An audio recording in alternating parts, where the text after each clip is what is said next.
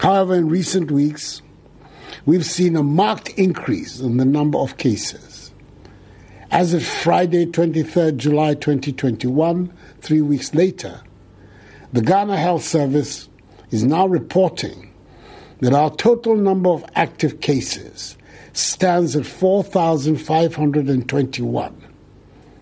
A total of 1,406,011 tests have been conducted, out of which 102,103 persons have been infected with the virus and 96,759 persons have recovered. Our daily infection rate for the past week is 350 cases, and sadly, 40 more people have died from COVID-19 over the last 10 weeks, bringing the cumulative number of deaths to 823 deaths since the onset of the pandemic. Greater Accra and Greater Kumasi metropolitan areas remain the hotspots of infections. This entire development is very alarming. Fellow Ghanaians, it is obvious from the data that we've let our guard down, with many going about their daily duties in clear breach of and disregard for the protocols. At a time when the economy is on the rebound and businesses' activities picking up, we must do everything possible to contain this outbreak. We cannot afford to return to the days of partial lockdowns, which brought considerable hardships and difficulties for all of us. You returned me to office in the elections of 7th December with a clear and decisive mandate to protect lives and livelihoods and steer our nation out of the grips of the pandemic and onto a path of sustained economic growth and progress. Fortunately for us, we have tried and tested response protocols, which we have implemented since March of 2020. They've stood us in good stead, and we have no choice but to return to the strict implementation of some of them. It is extremely troubling to note that the high compliance rate with mask wearing has fallen alarmingly. The wearing of masks in public places, fellow Ghanaians, continues to be mandatory.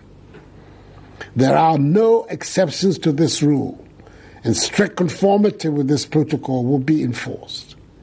Anyone found to be flouting this directive will have him or herself to blame. We cannot afford anyone's recklessness to endanger the lives of the majority of persons in the country. The COVID-19 task force, which I chair, has recommended that a second look be taken of the protocols that have been put in place for social and public gatherings, in particular weddings and funerals across the country. I have in previous updates emphasized the need for the strict observance of safety protocols at all such gatherings. To ensure that such gatherings do not become the sources of infections, the following must be adhered to by all at these gatherings. Firstly, the wearing of masks continues to be mandatory, and persons must respect the enhanced hygiene protocols. Secondly, all such events must be held in open-air spaces. Thirdly, the duration of such events is limited to 2 hours. Fourthly, there must be observance of the 1 meter social distancing rule. And fifthly, handshakes must be avoided. Furthermore, given that people sitting together to eat, drink, laugh, dance, and talk in large gatherings without masks are the riskiest activities for spreading the virus, all post-event receptions, particularly related to weddings and funerals, are banned. I want to reiterate the protocols surrounding activities in churches and mosques remain the same as our protocols in schools.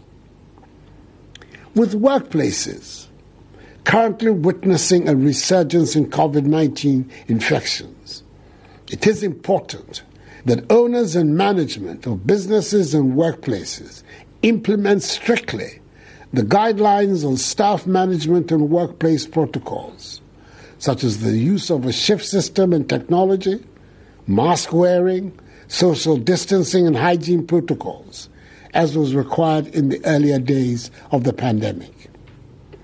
Mask wearing in commercial vehicles and in marketplaces continue to be mandatory.